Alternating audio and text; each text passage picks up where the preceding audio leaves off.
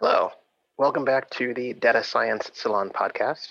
I'm your host, Hugh McCallum. In addition to my work as a consultant and writer in the AI space, I'm also a senior content advisor here at Formulated By, which is the company behind the Data Science Salon events and also this podcast.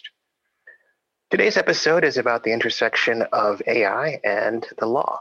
My guest is Shane Glynn, an attorney with deep knowledge of the tech and AI worlds. He's worked for a couple of law firms that you may have heard of and for a tech company that you most certainly have heard of. I invited Shane to the show to get an attorney's view on AI practices, how an attorney can help with an AI effort, and the how, when, and why AI teams should involve their legal counsel. We also talk about the legal and technical aspects of AI-driven automated content moderation. Now, 2 points of disclosure are in order. The first is that Shane is a personal friend of mine, but that's not necessarily why he is here today. Second, what you hear today does not constitute legal advice. Now, given that, let's get started.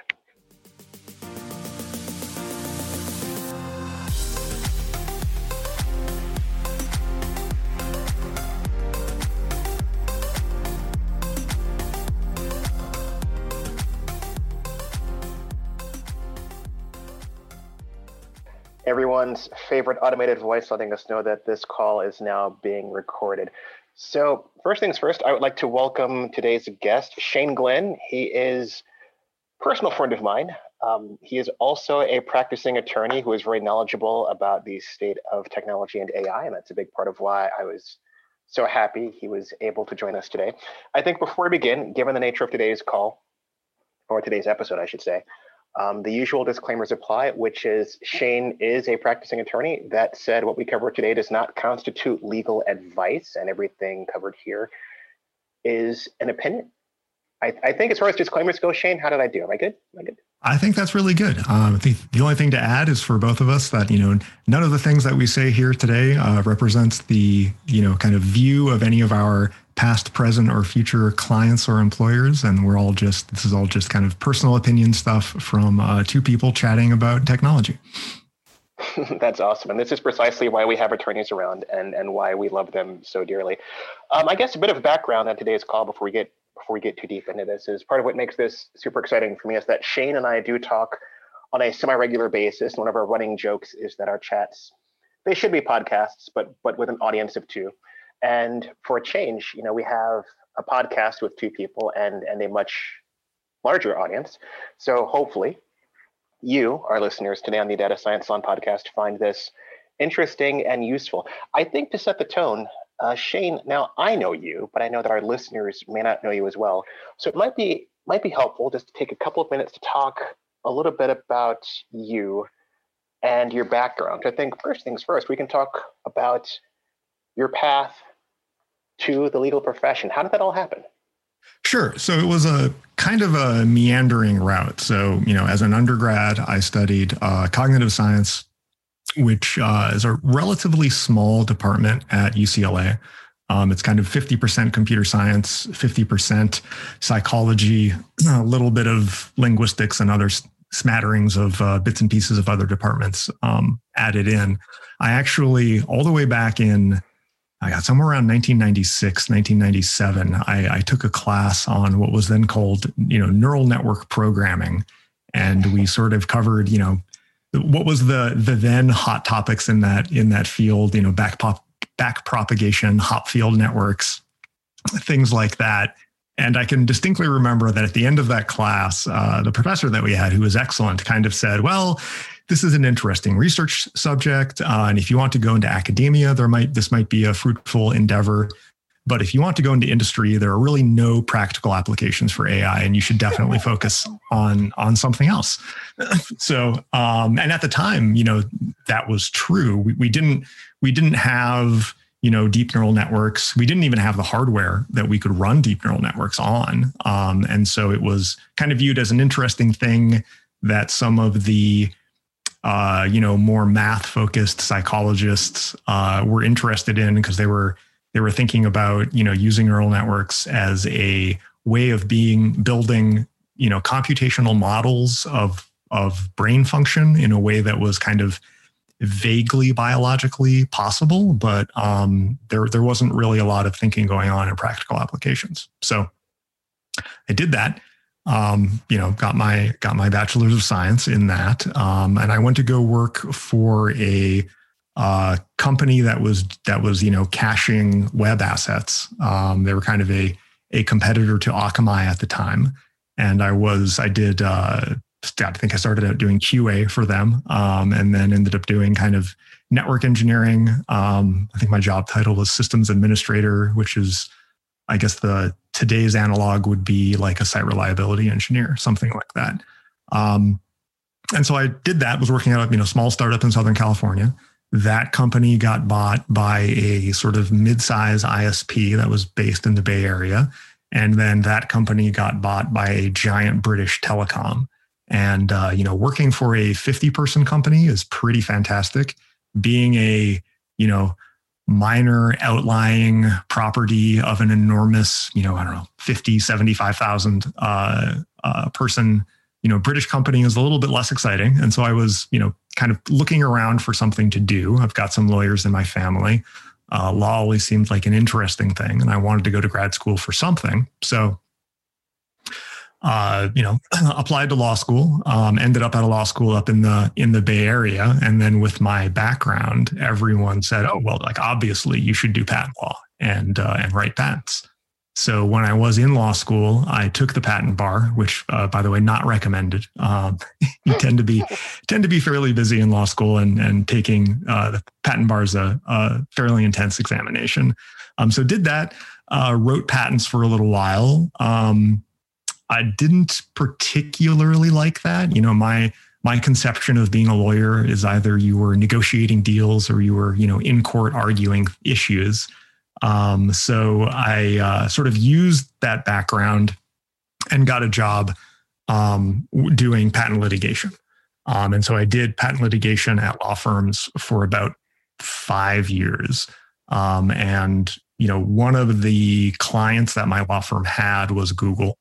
And that sort of ended up in a job interview and ultimately a job at Google managing patent litigation. And then from there, I ended up staying at Google, but shifting the focus of my work over to this job called product counseling, where you are pretty much responsible for all of the legal issues for a given product. You're not omniscient. You're not supposed to know how to solve every problem. But you should know how to solve some problems, and you should be able to figure out who has the answer for the things that you can't solve yourself. And so that's the kind of work that led me to sort of touching on some issues in data science and some issues with machine learning algorithms. Yeah, it's fascinating. So it's interesting that your career started off with technology that later became AI and machine learning. And you sort of started there, and then you went through the legal route, and then you're sort of back in that realm all over again. But I think it must be very powerful in the sense that you work as an attorney in the tech sector, but you actually have a technical background as well. Have you found that's been helpful for you? Yeah, it's been useful. My technical knowledge is getting close to being 20 years out of date these days. But I can actually look at code and not just have it be like a wall of text to me, which is can be useful, and sort of understanding how PRDs get written, product requirement documents, and how engineering design documents get written can be really useful, especially when you're talking about some of these advanced technology areas, because the precise implementation details of a system can be legally relevant. And so I think it's fairly important to have someone, a lawyer who is at least technology adjacent, to review this stuff so that they can get up to speed, at least at a conceptual basis, in a reasonable amount of time. Exactly, and that sort of dovetails with where I wanted to head next. One question some listeners might have at this point is, well, this is the Data Science Salon podcast. What's an attorney doing here? And well, hopefully, most data scientists haven't had a chance to speak with their company's legal counsel on any matters. But let's face it, at some point, depending on where a data scientist moves around in the organization, where they move in the hierarchy, and what sort of work they're doing, they might end up talking with their company's legal team, or they might end up talking with someone else's legal team, which is another case. But let's talk about some cases in which a data scientist might receive a knock on their, I guess, virtual door from their company's legal team. Like, what are some cases that might happen? Sure. And, if I can make a plug for the sort of general field of product counseling, if your product counsel or whatever sort of equivalent you have in your company is doing things correctly, there should never be a, ominous email from legal that says, hey, can we have a meeting? And there shouldn't be that knock on your door. And the reason why that shouldn't happen is because the legal team that you're working with should already know what you're doing. And, they should be involved in the, product features or new products that you have from the design phase. One of the guiding principles that, I've always had for dealing with engineering teams and with product management teams is that, the earlier you have legal engagement, the easier it is to get stuff launched because, frequently there will be issues where, just a relatively minor change in the design phase can make legal clearance extremely easy. Whereas, in the alternate, if you have something sort of fully baked and ready to launch, it usually there's much more effort involved in making any sort of change at that point. And that tends to be a lot more disruptive in terms of, sort of the amount of work that might need to get done, and, potentially pushing a launch schedule or something like that. So, I was always a big fan of, I generally had like regular check-ins with the PMs, and the engineering leads that I worked with. And, my sort of request of my clients was always, hey, talk to me as early as possible. If you just have a vague idea of what you want to do, let's go have lunch, run the idea by me. We can talk about, what you're doing, what countries you want to launch it in, and even in the United States, sort of what states within the United States you want to launch it in, because there are some interesting state laws now around biometric information and topics like that. California has got its own privacy law now, and just get like a rough outline and let me and the other lawyers that I work with start thinking about that as soon as possible, so we can figure out are there any issues. How do we, like I said, sometimes there are extremely minor changes that you can make that make the entire difference between a product that has a relatively clean launch and no issues, and maybe something that generates a negative press cycle, or something where you might have to have a geographical restriction on where your product launches. So I was always a fan of early, frequent engagement, and that tends to make the entire process much, much smoother. No, I wholeheartedly agree. I mean, while I'm not a practicing attorney, as a consultant, I'm in a very similar boat in that I like to talk to these companies and say, please, the sooner you talk to me, the earlier we can have this conversation, the better. Now, that said, sometimes I speak with companies and their view is, well, maybe it's too early to call you in. So what would you say to a company that says, we're just a couple of people in a garage getting the startup going. It's too early to call in legal representation to look over what we're doing. What would be your response to that? Yeah, well, I think for very small companies that don't have an in-house legal presence, I think the two main concerns that they generally have are cost and also time delays. So I've sort of been around in the San Francisco Bay Area for a while now, and sometimes I do have people just reach out to me on an informal basis, and they say, hey, we're thinking about doing something vaguely in this area. And I can quickly just kind of give them some informal advice that's just like, well, you need to be mindful of this, you need to be mindful of that. Other than that, it looks like what you're doing is pretty standard. There are other people who have done similar things and not had legal issues. Now, I just want to stress, that's not a formal legal opinion that you're okay to launch your product.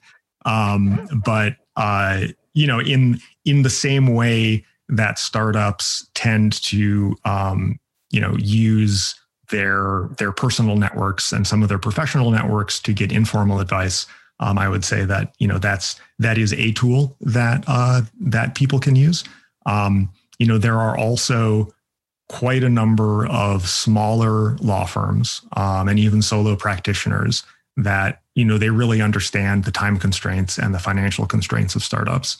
And they're willing to, put together more formal legal agreements for legal services for startups that are sort of reflective of those realities. And maybe they'll give a certain number of hours of general advice at very low cost or in exchange for equity or for free, with the understanding that, maybe down the road, they might have, when they're in a better financial position and have more people and have more resources, that they might want to have a more robust engagement. So there's usually a way to get at least a quick, this seems like it might be reasonable versus there's no possible way you can do this in the way that you want to do it.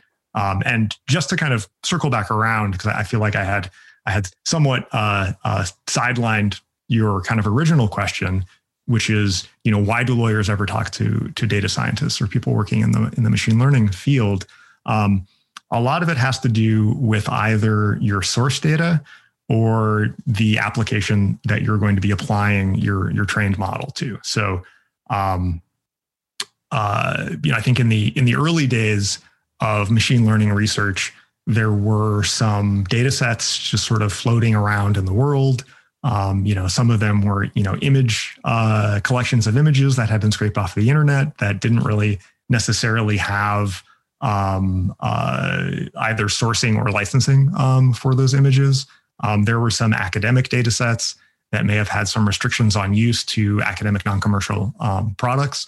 And so, being able to explain where your training data came from, how it was labeled, what sort of, were there any permissions needed around that? If it's a data set that comes via an open source license, does the open source license cover both the sort of geographical use and the field of use for what you're doing? That's one concern. And I think that's more of a concern today when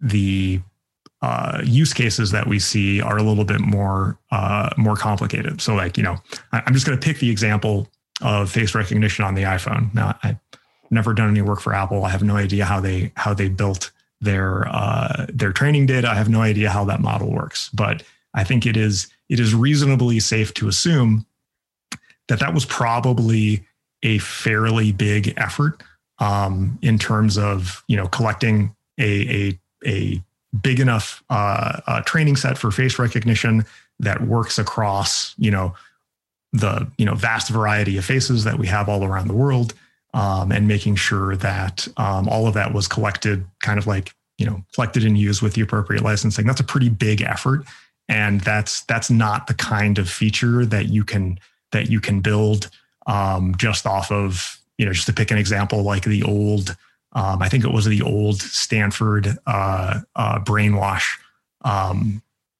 face data set, which was I think that, I don't even think that's available anymore for download, but at the time there was this data set of faces that you could get it was taken from like a security camera in a laundromat in San Francisco.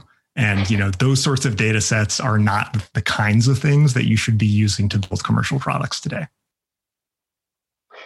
Right. I think you raise a good point there. And you also touch on something else in the middle, which is the intended use of these products and services they're building around AI. Right. So in other words, there's something to be said for building a facial recognition model to unlock a phone versus anything that might be used for something a lot more sensitive, right? Well, I mean, it is definitely an interesting example because that actually is, when you think about it, an extremely sensitive use case.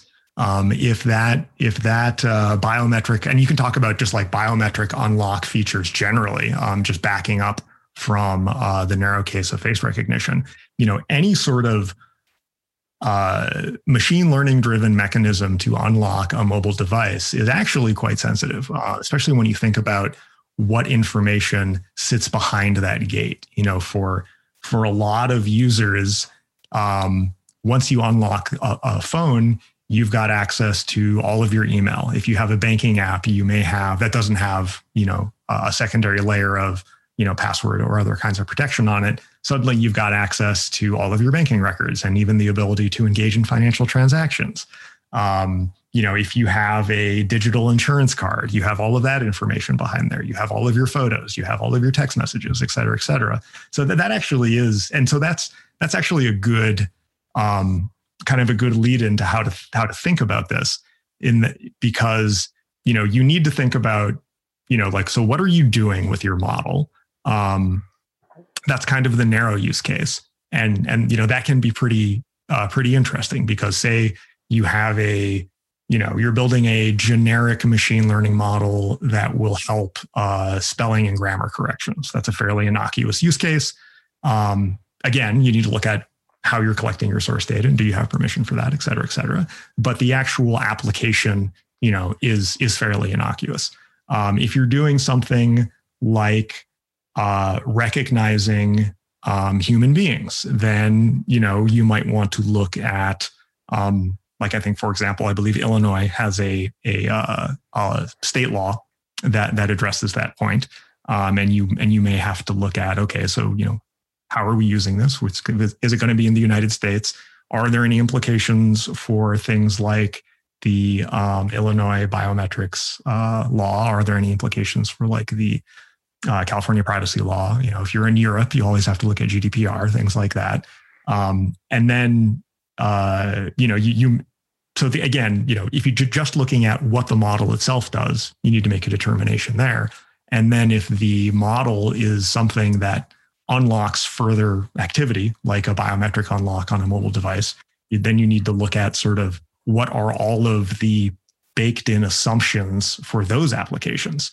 Because, there are many applications sitting on your smartphone today that their security model is based around this idea of the phone OS is controlling security for me. So my application doesn't have to have a lot of security built in natively because we're relying on this built-in security model. So you kind of need to go through and look at, what are the assumptions of the application sitting behind this gate that I've built? And, what sort of unusual or unforeseen modes is my piece of this going to introduce? And then think about, some of the downstream implications for everybody who kind of stands behind you in the application stack. Makes sense. I mean, this has been interesting to hear you explain a bit more about, this notion of the product law practice. So you've talked about bringing in legal counsel to talk about where you're getting your source data, which is very important. We've also talked about the intended use of the models you're building and the ramifications thereof. What are some other reasons why an AI team, whether they're a part of a large company or a new startup, what are some other reasons why an AI team would want to speak with an attorney early on, as you've mentioned? Generally, if a team is doing something that's non-standard, like if you're doing something that doesn't really exist in the marketplace, it's probably worth checking in because, there are a variety of reasons why a certain product or feature doesn't exist. Maybe your team has come up with a extremely clever way of doing something that wasn't, computationally possible, or you figured out a way to leverage an existing piece of legacy hardware or software in a new way that unlocks some new potential. But, or maybe it's just, it's a product, it's an entirely new product category. No one's really thought about it. No one's figured out how to bring it to market. And those are all fantastic. But sometimes a feature doesn't exist in the world because it's just wildly illegal. And those use cases are infrequent, which is great for people coming up with innovative new products. But especially if you're doing something that doesn't really exist out in the world, it's always worthwhile to check in with a lawyer or a legal team and just ask hey, we're thinking about doing this thing. Do you have any ideas why this doesn't exist yet? Are there any legal concerns about why this doesn't exist yet? I think one sort of relatively recent and kind of persistently fascinating piece of technology to lawyers, particularly to privacy lawyers, are smart home devices that have audio recognition built into them. I think the Amazon Alexa is kind of the paradigmatic example. There's tons of extremely interesting legal issues around those. A lot of those haven't been really formally resolved, either through legislation or through the court process in the United States. But we've got, hundreds of millions of these devices out in people's houses. And, I think that's an example of where the technology got way out in front of the law. Although I do have some colleagues who will certainly argue with very strong grounding that there actually is no new law required for those, and we have kind of existing laws on the books that can be minorly adapted to cover that use case. And I want to acknowledge the legitimacy of that position. But when you think about these smart home connected audio devices, they raised a whole bunch of really fascinating issues. There were certainly some lawyers who were extremely concerned about them, but they've been out for, 7, 8, 10 years at this point. I don't remember when the original Alexa device came out. And then there certainly are some interesting issues around, quality assurance teams having access to audio samples. There are issues around sort of false positives on hot word detection, and what do you do with the recording after you have a false positive on the hot word detection. There are tons of issues around user notification and user consent for those audio snippets, those post hot word audio snippets being recorded. There are tons of issues around when and how and under what circumstances might a law enforcement agency be able to access those recordings. Are those covered by the Stored Communications Act? Would a law enforcement organization investigating a crime need a warrant to get access to those? So there's tons of issues still. But in the main, we've got at least hundreds of millions of these devices out in the world, and people tend to use them every day. And there have not been to date any sort of kind of giant overwhelming legal controversy around these. So I don't know if that's a positive example or not. I know a lot of people have extremely strong feelings about those kinds of devices, but those are an example of something that didn't really exist before, came out into the world and did achieve a fairly broad acceptance in the marketplace. Yeah, absolutely. And something we won't get into here, but something you and I have talked about a fair amount in private conversation. There's this notion of what those connected home devices mean for, let's say, possible end arounds in the discovery process in a court case. Also, something I've said before is that you never want to be a case law pioneer, right? You never want your fancy new idea or device to be the first one to be brought before a court and have that be the time where judges figure out what's actually going to happen, right? And so in other words, there's something to be said for being too novel can be risky, right? Yeah. Well, I think, for the lawyers at the companies that have to deal with those issues, the lawyers love it because it's, so much of legal work tends to be fairly dry and boring. And so the opportunity to deal with a new and unique situation is super academically interesting for the lawyers. But one thing I like to tell people is that unique legal issues tend to be extraordinarily expensive. And so from the perspective of a company, especially a company that's got limited resources, trying to do something quickly, trying to figure out how to best allocate those resources, it's probably not in the best interest of a startup to, dump 30% of their budget into, creating some new novel point of law through the US court system. That's probably not an efficient use of capital. No, not at all. And I think all of this circles back to a point you raised very early in our conversation here, which is, this is a big part of why you want to involve some sort of legal counsel early on.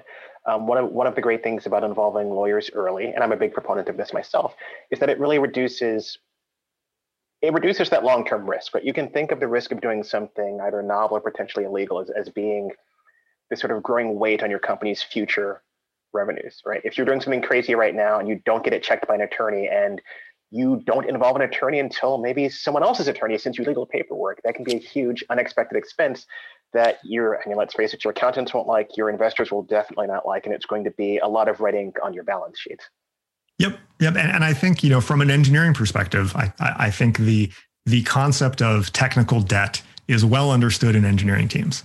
And so, and again, there's a balance there. And I think the sort of highest performing companies and the highest performing engineering teams, they understand that, speed comes with a corresponding tech debt burden. And now sometimes it makes sense to move extremely quickly and accumulate some tech debt. That's certainly a reasonable thing to do.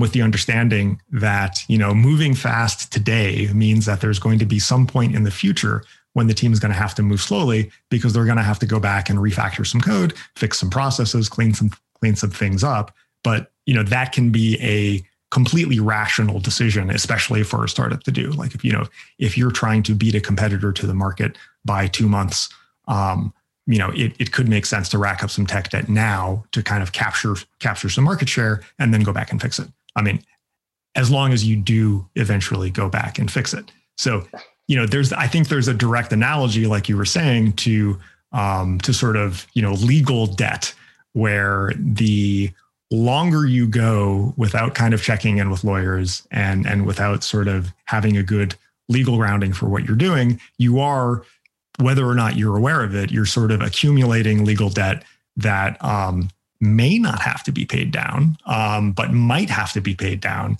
And if it does have to be paid down, it's certainly going to be more expensive to deal with it later than sooner. Yeah, exactly. I mean, sort of building on your paying it down analogy there, it's like financial debt. Debt is not necessarily bad. It's just the more debt you carry, the more highly leveraged you are, the greater your exposure to any other event coming along and putting you in very dire straits. So totally get it. And all right, cool. Well, thank you for that. So I know you wanted to talk about sort of two things today. The first one was sharing a bit more about, when, why, and how an AI team would talk with legal counsel. The other big topic we wanted to cover today was something that's been on your mind a lot lately. It's around this notion of automated content moderation. And I'm sure our listeners have all seen this somewhere. Maybe you're on, let's face it, pick your social network, and you've typed something, or maybe it's not even something you've written. Maybe your activity looks a bit too bot-like, and some automated system comes in and says, I don't like what's going on here. And they're going to temporarily or perhaps permanently silence your account or something along those lines. And I know, Shane, when we were talking about this a couple of weeks ago, you said you've seen some cases recently where, this automated content moderation, from both a technical and legal perspective, it opens up some interesting avenues. So for our listeners, would you just care to shed a bit more light on, a little more detail on what this is and why it's been on your mind lately? Sure. So I think a lot of this has to do with sort of, geopolitical and medical things that have been going on in 2020. So, there is definitely, both in the United States and in Europe, there is a increasing emphasis on having legal requirements for social media platforms to be able to rapidly identify and remove certain categories of content. I won't really get into whether or not that's a good thing. I don't want this to turn into a 4-hour discussion on the Communications Decency Act and amendments, proposed amendments to it. But this is definitely something that is working through the political system. You also see this, over in I think like Germany and Austria are working on automated very short time frame requirements for taking down certain categories of terrorist content, things like that. So this is certainly something where there is a category of legislation that is driving companies towards having automated mechanisms of performing content moderation. Now, on the other side, we had the COVID-19 pandemic hit this year. And one of the, which was, massively disruptive across, kind of all facets of global society. But just looking at the sort of narrow aspect of, how this impacted social media platforms, one of the things that social media platforms couldn't do anymore is they couldn't have, giant rooms of people making hand content moderation decisions, because you couldn't have that many people in the room. You couldn't. We didn't want people traveling. We wanted people sheltering in place. So you just couldn't have those facilities up and running. And at the same time, when a lot of other employees in tech companies were allowed to work from home, I think there were some policy-driven decisions that companies didn't want to have those particular people necessarily working from home, working from home on those issues of content moderation, just because of the sensitivity around the content. And, one of the reasons why you have everybody, come to work in an office and, do their work on work computers is so that when you do have people reviewing other people's, maybe public, maybe restricted to a group, maybe private communications, you want to make sure that you're sort of appropriately dealing with the privacy concerns of that data. So, I think early on in the pandemic, one thing that people saw, and I don't have inside information on this, but it was something that people were seeing and commenting on, was that it looked like there was an increase in the use of automated content moderation filters. I think there was, kind of reported upticks in innocuous messages being put behind some sort of block, or account suspensions or account cancellations being triggered for what would have otherwise been considered innocuous content. So those are kind of the two drivers for it. That's kind of forcing a companies and sort of the general public to take a closer look at how automated content moderation is being performed. And I think, I don't know how new or old this is, but there are also cloud hosting providers who are actually providing, social media content moderation as a service. Like I think Amazon via AWS actually has a service that you can sign up for, where you can point a feed of comments at it, and it will give you a should this be allowed on your platform, yes or no score.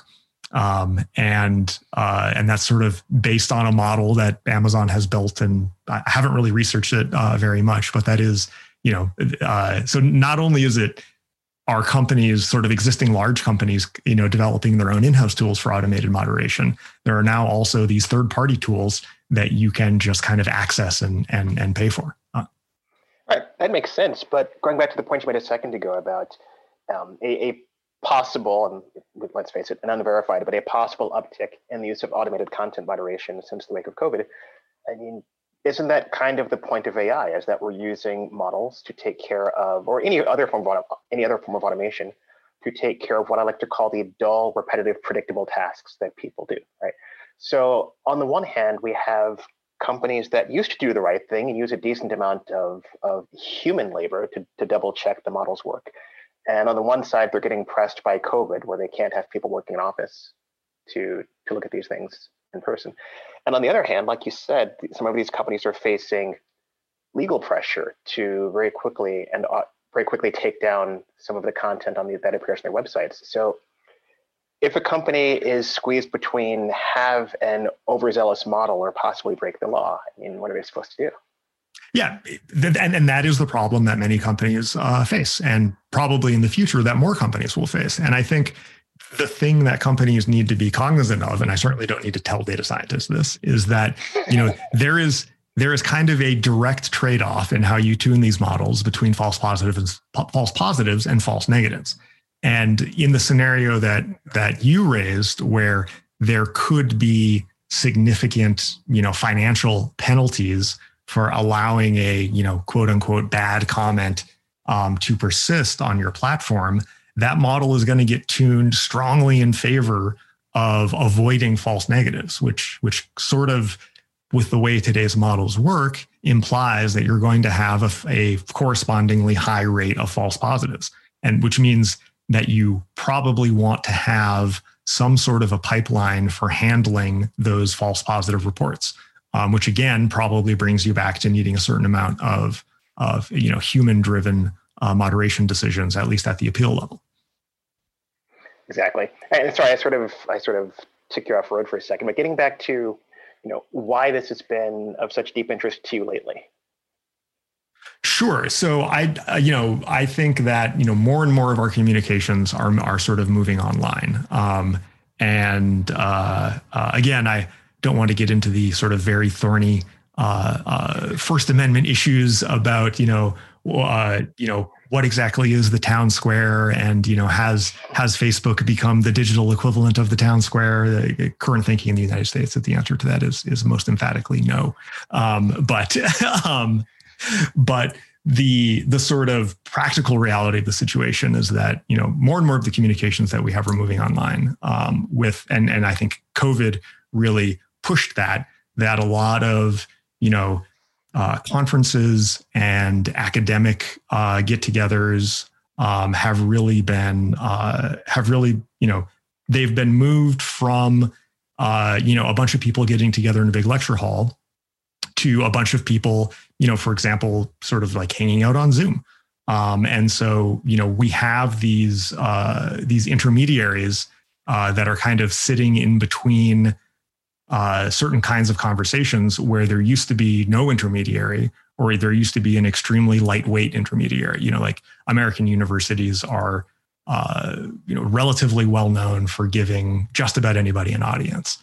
And now that you can't have a lecture at a university that's got a very permissive policy, and now that you need to do this over Zoom or over Facebook Live or over YouTube or something like that, these decisions around content moderation are becoming, much more important in how people interact.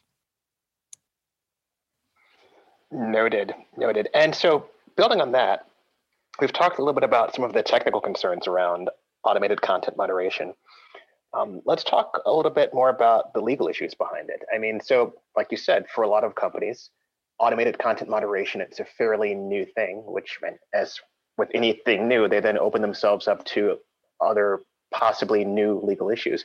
So let's say you have a firm that's taken on some sort of automated content moderation. What sort of new legal exposures do they take on as a result of moving from human moderated content to automated? Sure. So I think that, you always need to start with looking at, what is the relationships that you have, and what are the sort of rules or contracts governing those relationships? So, if you're a sort of standard, social media-ish software service or platform, you typically have a terms of service that governs the relationship between you and your users, and that might be backstopped by something like a acceptable use policy, privacy policy, and other sorts of associated guidance documents or legal agreements, depending on their format. So I think it's always worthwhile, when you're changing something as fundamental as how you are moderating people's behavior, is to go back and sort of look at those foundational documents that you have that set up the relationship between you and your customers, and saying, looking at those with an eye towards, okay, we have this new automated system. How are we going, how does this affect any of the terms that we have in these agreements? And maybe, it could be a situation where you didn't have an appeals process because you had a very well-trained trust and safety team that, they were all longtime employees. They did an excellent job. They all understood the nuances. They regularly got together to compare notes about how to make decisions. And they were, nearly perfect. That'd be great. That's the ideal. But if you're moving from that to an automated system, then maybe you need to have a appeals process, whereby a decision that's made by your, machine learning content moderation model, it's going to make mistakes in one direction or the other.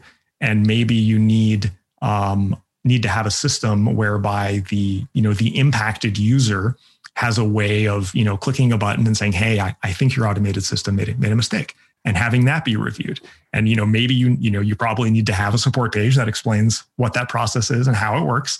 And you probably want to have your legal team take a look at that to make sure that it's it fits in with the structure of your legal terms, and the other policies that you have for your users.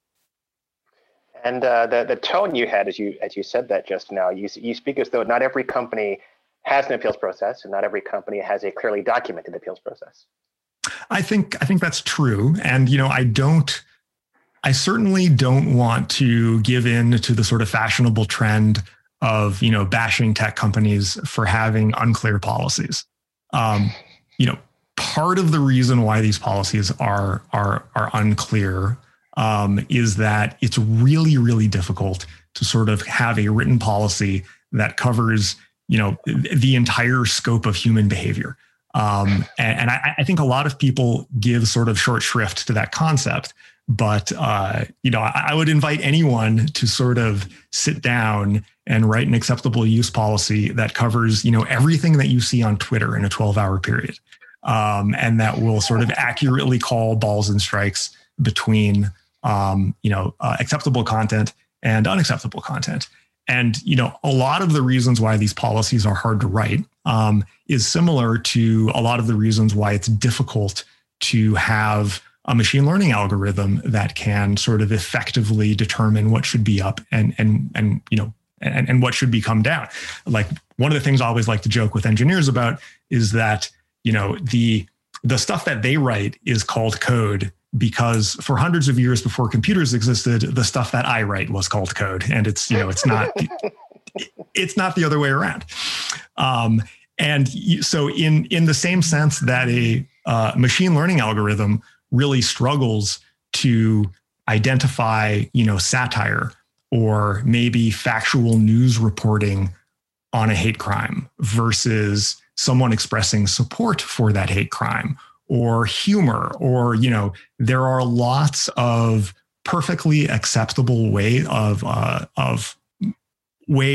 commenting on or discussing, quite bad events that happen in the world. And it's difficult to differentiate, something like that between like the act itself or, someone expressing support for a bad act. And that's, it's hard for a computer to figure that out. It's also hard to write a set of rules and policies that correctly addresses all of those different situations. And so that's, part of the reason why it's so hard. I mean, so effectively what you're suggesting is that AI teams should get together and buy their attorneys a drink or 12 to help them through. Yes. Yeah. I think that, a lot of it, and, kind of getting back to this core philosophy of product counseling, I think a lot of it has to do with there being kind of shared understanding. And that, if the PMs and the engineers really understand and believe that the lawyer's job is to actually help them do what they're trying to do, that is, if you can have that common understanding that the lawyer isn't here just to show up and say, no, you can't do that, and to make the engineers and the PM's lives difficult. If you can sort of, find a lawyer, or if you are a lawyer, try to make your clients and the teams that you support understand that, your job is, if at all possible, to figure out the, legal way of doing what the team wants to do. Now, sometimes you just can't, but like I said earlier, those are fairly rare circumstances. And it's really just a matter of how are you doing it? And for any sort of given function that an engineering team wants to do, there's usually a legal way to do it if people are willing to put in the time and effort to figure out how to do it. No, definitely. And what you said there about product counseling, and I really liked what you said, that it's not about the attorneys just walking up and saying, no, you can't do that. And this reminds me very much of the function of the risk department in an investment bank, right? Like, the risk department's entire job is not to say, don't place that trade, because otherwise the bank wouldn't make any money. The whole point of the risk department is to say, okay, you want to place trades in this sector, these instruments, whatever, that's fine. We need to limit your allocation of the bank's money to X small percent to make sure that, heaven forbid, things go awry, that we don't lose our shirts. It's the same thing here, which is we're not here to say no. We're just here to say, hey, here's how to go about that without, burning the house down. Right? Yeah, I think the analogy between lawyers and sort of a investment bank risk department is I think pretty accurate. And I think also lawyers should really not say no without providing an explanation. So rather than saying no, they should say something like, if you do that, here are the risks and here are the costs. Now, again, there are some times where you should just, actually say no. If you're like, look, there's, overwhelming liability here. You probably shouldn't launch that, self-flying helicopter without discussing it with the FAA first. Like those are circumstances where you probably do want to say no. But generally, you can just say like, look, if you launch this thing the way you have it, your potential financial exposure is X. And the potential harm, reputational harm to the company is Y. I have some ideas for some changes that could, remove, 90% of that financial risk. Is that something interesting to the company? Almost always the company would say yes.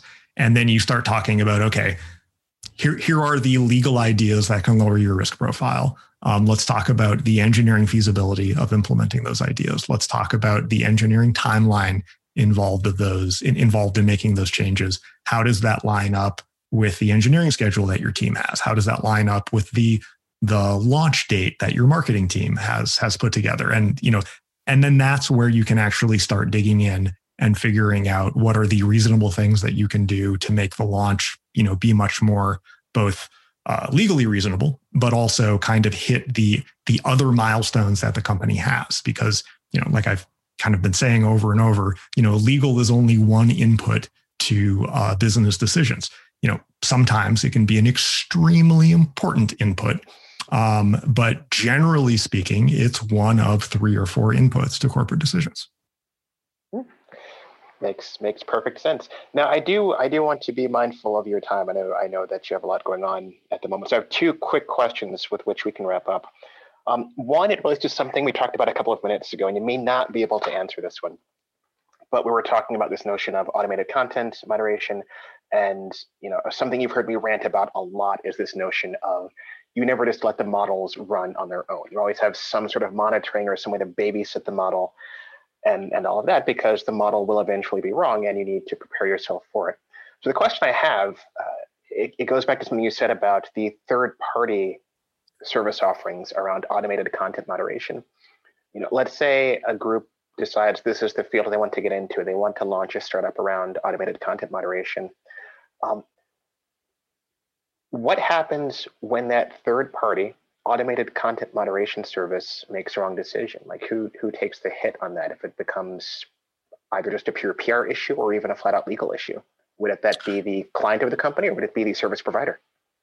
So a lot of that is driven by the contractual agreements between the people who are making the model and then the people that they're selling it to. So that's, that should be extremely clearly defined in terms of the, who is indemnifying whom for what risk. But you brought up something that I think is equivalently important and something that you can't really deal with directly in a legal agreement. And that's the sort of reputational risk and the PR hit. And that's I think that's an important thing for both the, sort of notional startup coming up with this, algorithmic content moderation as a service product and their customers.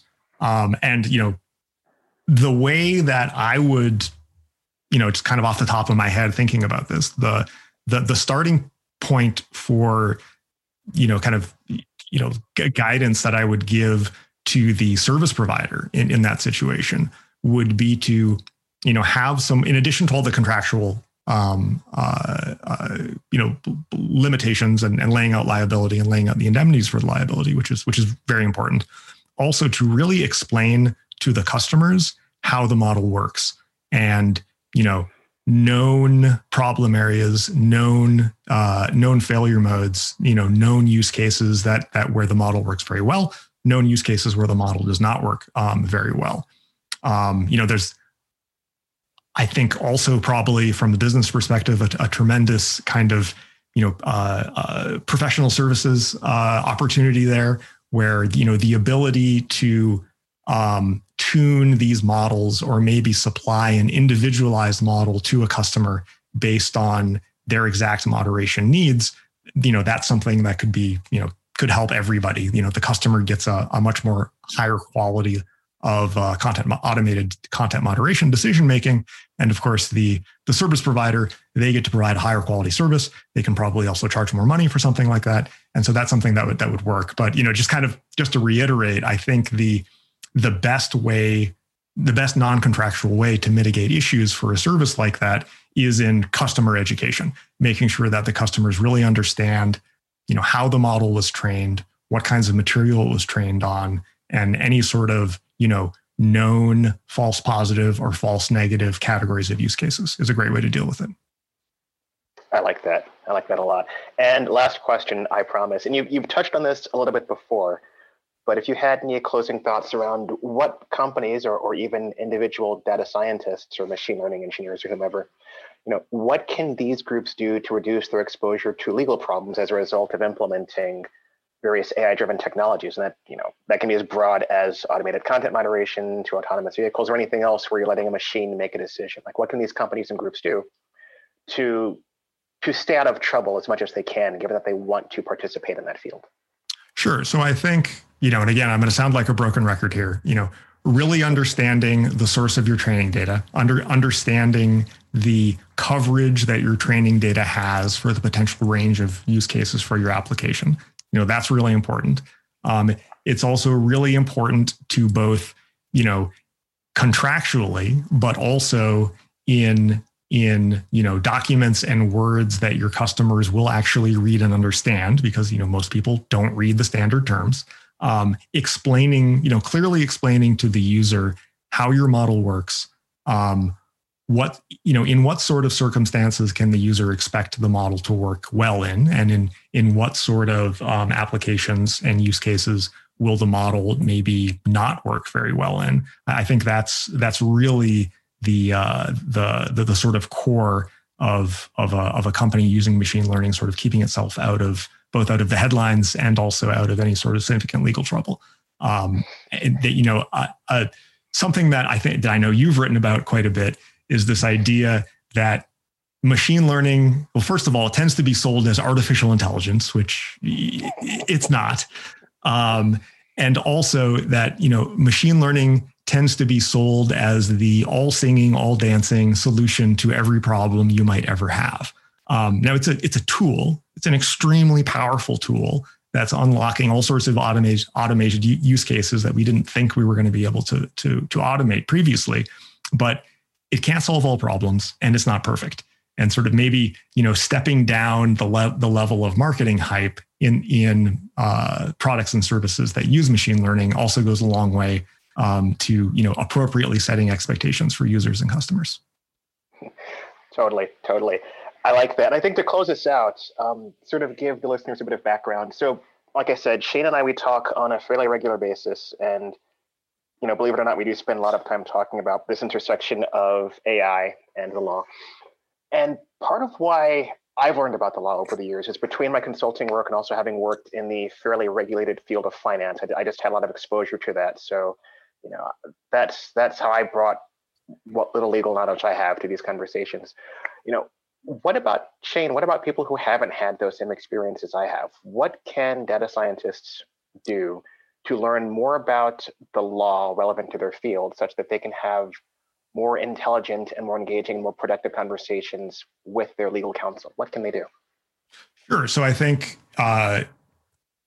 have some general discussions. If you work on a team at a company that has in-house legal counsel, just go to lunch with them, talk to them about things that you are interested in. Most lawyers are not all that scary. And, just kind of socializing with them, previewing concepts with them. They can have some great, high-level advice, some high-level insight. And if I can just shamelessly plug some writing that you've done, Q. I really, really enjoyed. You did a multi-part series of essays on how, I think it was high frequency trading firms use machine learning. And I think that is a really good, set of articles for people both on the legal side and on the engineering side to read, because, and again, I don't know a lot about this area, but it seems like, that is one of the few areas where you have, billions of dollars on the line every second of every day, depending on the successful operation of these algorithms. And, your series of articles kind of goes through and explains all of the many, many layers of safeguards that exist both before these models go into production, and also the oversight that happens on these models while they're in production, and the sort of, post-production review and future development that goes on. And I think that's that it certainly gave me a good understanding for how to advise people using machine learning. And I think it's a great use case because, there's lots of potential in machine learning, but the sort of algorithmic trading people, they might have been doing it the longest with the highest potential downside, like instantaneous potential downside. And, they have had issues like, I think you talked, at least touched on a couple of issues where, something went wrong and, hundreds of millions of dollars disappeared. And there was a lot of learning that happened out of that. So I would definitely point people to that series of articles. Oh, well, thank you very much, Shane. I mean, first of all, I had a lot of fun writing that series, and it's always interesting to talk to people who have read it.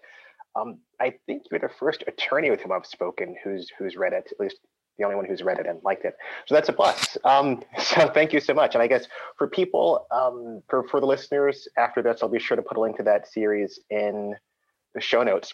Well, Shane, like I said, I promised you an hour. You have been extremely generous with your time offering me an hour to talk about the law and its intersection with the world of data science, machine learning, and AI and all that.